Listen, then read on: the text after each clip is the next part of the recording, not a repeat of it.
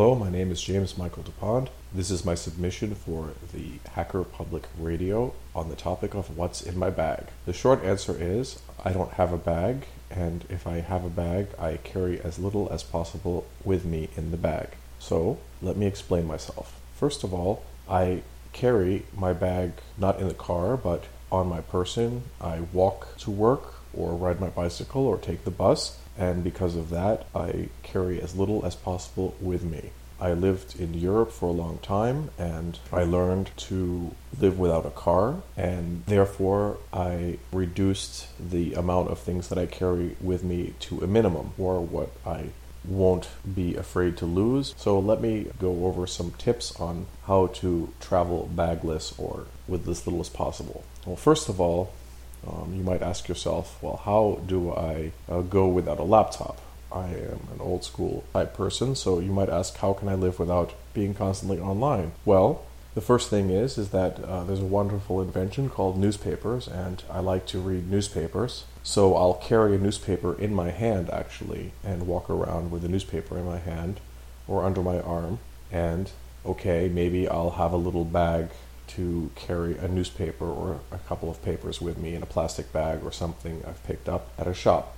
So, but those are just disposable bags as opposed to my backpack or laptop bag.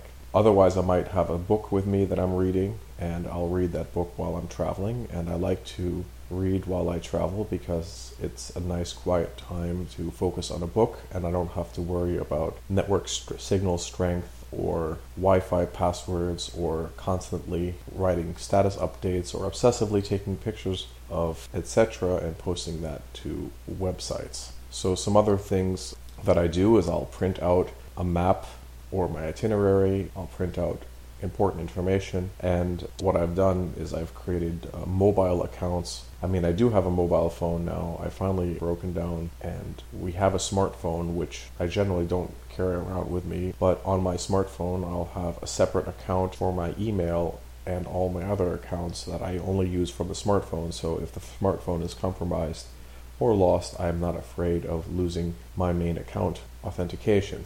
So basically what I'm trying to say is that you want to use a separate account with an easy password, basically a disposable account. And on that disposable account, you only put information that you don't mind losing or having someone else read, especially if you're mobile. So you don't need to carry passwords with you. You can carry the password to your mobile account in your head. I don't suggest using passwords that you can remember for your accounts. I use generated passwords. I use the program APG, or Automatic Password Generator, to generate passwords, and I use unique passwords for all my different online accounts. Now you might say, well, where do you store those passwords? Well, there's different tools for storing passwords. I won't recommend any right now because I don't have the optimal solution for it, but basically, even if you were to store them in a encrypted file on your hard drive or use a different password management tool, I don't suggest that you carry those passwords around with you on a laptop in case you lose them or keep your files. This is where we're going, that the idea is minimal amount of information being transferred and minimal amount of information being traveled around with, and minimal travel. Personally, I try and travel as little as possible, and also to reduce my fuel costs, and I think twice before traveling. Not having a car is also great for that because, especially in America, not having a car is a real interesting challenge, and I'd like to talk about that some more if you have time. So this is going from what's in my bag. I already told you what's in my bag, nothing, and now we're going to just explain why I have nothing and the whole philosophy behind nothing. So basically, when I go to work, I do not carry my laptop from home to work. So what I do is I VPN or even SSH into a server at work. Luckily, I'm working for a company that is enlightened enough to allow me to do that. Other companies required me to carry a laptop home with me in order to even log onto their corporate site. So I opted, when possible, not to carry that laptop and not to work from home, just for that reason. So I would work at home on just other things and stay in the office later, which was unfortunate, but I'm no longer at that company, and I hope to continue working at this company. So really, you have a choice in choosing your employer, and your employer also has a choice in choosing you in terms of what's compatible and what's not. Some employers are enlightened enough to allow people to work without carrying laptops and devices around with them at all times. Also, I don't carry around a company mobile phone or even a mobile phone because I don't like to have a mobile phone on me at all times. It is unnecessary radiation. We're getting enough radiation anyway, and it's also an unnecessary invasion of my privacy. And we all know that our privacy is really one of the few things that we even have left, and it's becoming smaller and smaller every day. So why should we feel the need to give in to privacy invasions for no reason? So I've covered the idea of not traveling and not carrying and basically reducing your footprint, your travel footprint. So here's some other tips that I've learned for security and privacy. First of all, don't read your private emails from your work network. You shouldn't be logging on to any of your private accounts from your work because the system administrators will be able to keylog or capture your passwords from the work network in theory, and also read your emails in theory. So basically, you don't want to be logging into anything private from your work accounts. So what I do is I create my own work-related accounts on different various servers, and I use them only from work, and that prevents unnecessary invasion of my privacy again, and it also enables me, at the end, I can turn over the passwords to the administrators or whatever. When I leave the company, they could audit them, and I don't care because all of that is only work related. If I have to send a message to my wife or my family, I can do that from my work related email accounts, but only those messages that I send from work are then readable, and I have no fear of people or getting at my main accounts. So let's continue with some more ideas on privacy and not exposing yourself too much.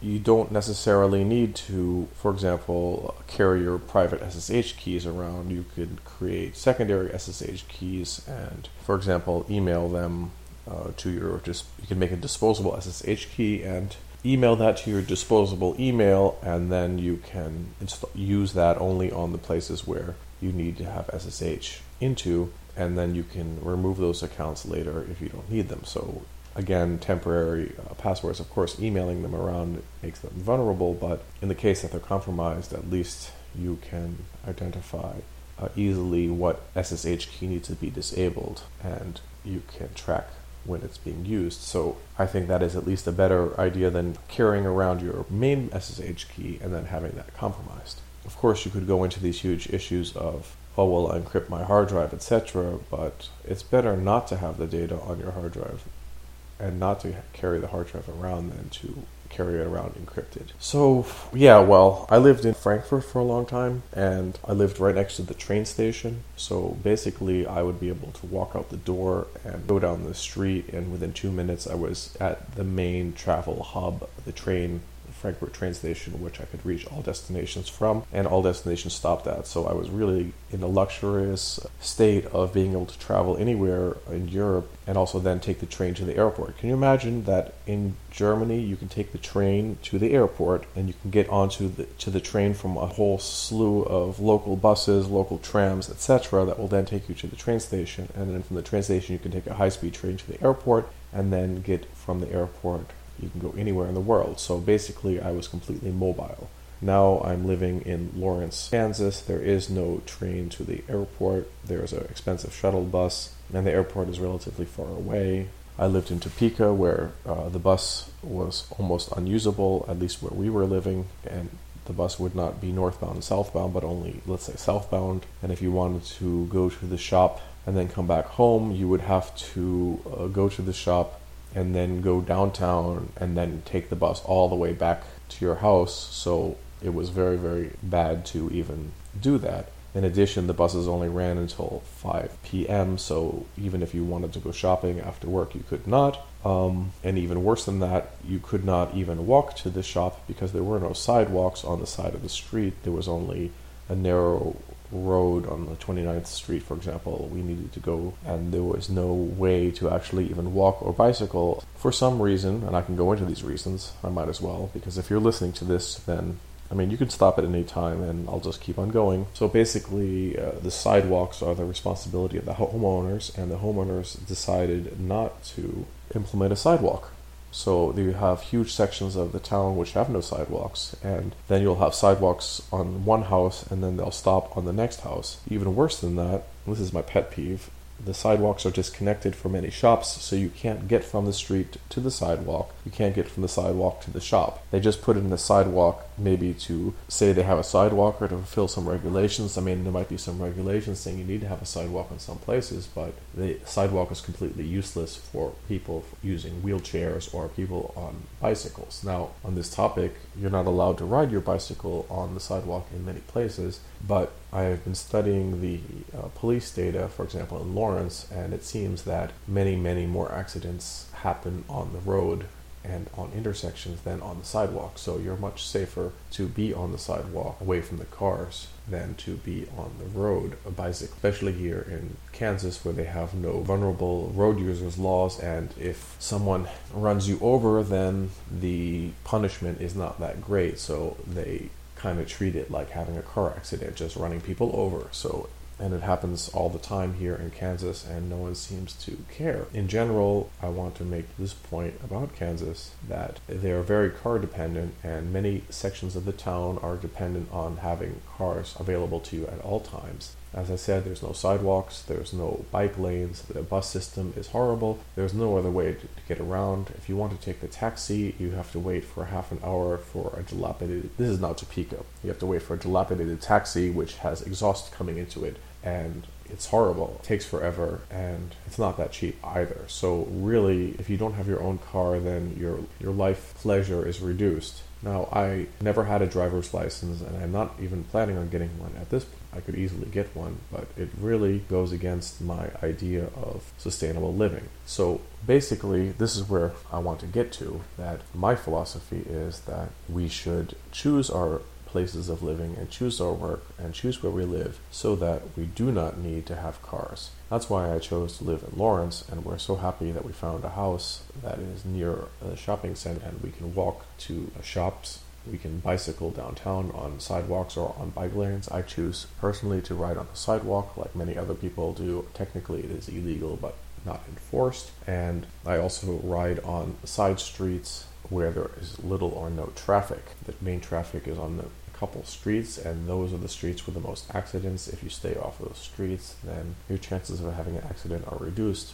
Basically, the number of cars driving around, and many of these people are not paying attention. They have children, and they're screaming at the children while fumbling with their mobile devices, and they're not used to looking out for pedestrians or for bicyclists because, well, first of all, it doesn't seem to matter if you run them over, and second of all, only people, well, at least in Topeka, only people who are poor actually walk or ride bicycles.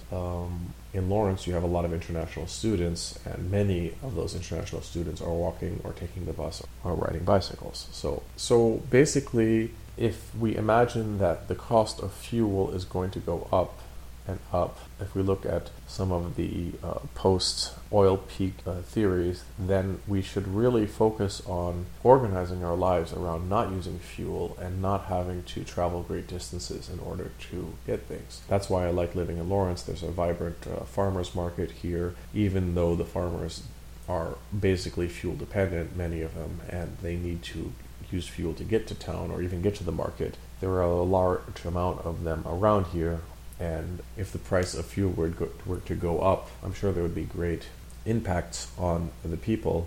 At least for the short term, would be protected. For the long term, of course, we can't really predict what's going to happen. At least I would say that if the situation in our country would change dramatically, then at least I would have a short buffer period where I don't need to have a car. Let's say the price of oil would go up to $6 a gallon or $7 a gallon, then I would not be directly affected like many other people would. So I'm kind of indirectly affected through the cost of other goods that I need. And of course, the only way to protect yourself against that would be through different off-the-grid living type situations which we all know about. I can tell you about my experiences in Kosovo, where the people there are already living off the grid for the most part. They don't have running water in the mornings, and the power gets turned off for many hours a day, so I could tell you about that. They have big tubs of water in the bathroom, and they fill that up when the water's running, and when the water's turned off, they can use that in the morning to wash themselves. And a lot of them have generators or battery backups, and gas cookers work very nicely, and you can really live without power for a couple of hours. Small refrigerators help instead of having huge refrigerators. Many of them keep food not even in the refrigerator. They put it in the oven. So when they cook the food, they'll put the food that's finished in the oven to keep it away from the flies, and then they'll just eat whatever's in the oven.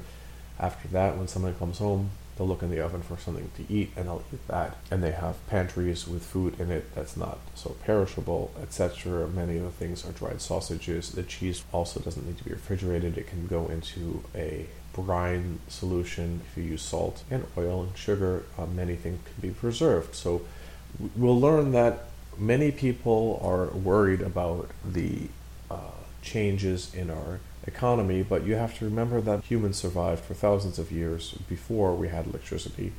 It's only been 100 and some years since we have widespread electricity, and of course we all are now used to it and dependent on it, but many parts of the world live without all these wonderful things, and it is possible. We did it before, and I'm sure we could go back to doing it again. So yeah, and in terms of maker movement, we used to call that tinkering and inventing. My grandfathers all were tinkerers, my father as well, and many people I know are now rediscovering the maker movement. I won't go too much into that, but basically I think that if you come out here to Kansas, you'll find many people who can still repair tractors and take apart motors and fix their own things. They don't call themselves makers, they just call themselves farmers.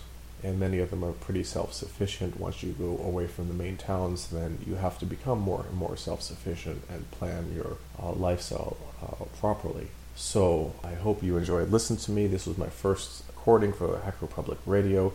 It was a long, rambling chat.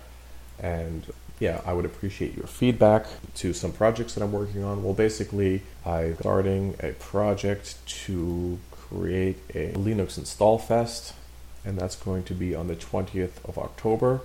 You can check it out, installfest Lawrence -eorg.eventbrite.com. That's installfest Lawrence -eorg.eventbrite.com. That's the project that I'm working on. I've got other things linked from there, and you can send me an email to jamesmikedupont@gmail.com. That's my main email. If I'm at home, I'll read it. Otherwise, I've got a bunch of other emails, but you can just wait until I get home.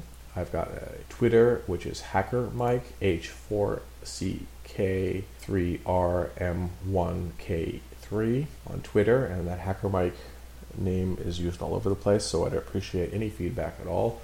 I'm planning on organizing a yearly conference here in Lawrence. I would like to organize a free Libre open source, open knowledge, open hardware conference, ideally at the university if we can get that done, otherwise in some other place. But I would like to establish that as a yearly festival like the Linux Fest in Ohio, and there are very many interesting people here in Kansas and in the area who I would like to invite, as well as the international and national speakers. I'm sure that Lawrence is a great place to visit. It's got a wonderful downtown that you can walk around, and it's also very safe in comparison to Topeka and Kansas City. So what else do I want to say? I want to say thank you to the people from the Hacker Public Radio for setting this up. I really enjoy listening to your talks, and I hope you enjoyed listening to mine. Thank you. Over and out, Mike. You have been listening to Hacker Public Radio at hackerpublicradio.org. We are a community podcast network that releases shows every weekday, Monday through Friday. Today's show, like all our shows, was contributed by a HPR listener like yourself. If you ever considered recording a podcast, then visit our website to find out how easy it really is. Hacker Public Radio was founded by the Digital Dog Pound and the Infonomicon Computer Club. HPR is funded by the Binary Revolution at binrev.com. All BinRev projects are proudly sponsored by Lunar Pages. From shared hosting to custom private clouds, go to lunarpages.com for all your hosting needs. Unless otherwise stated, today's show is released under a Creative Commons Attribution Share Alike 3.0 license.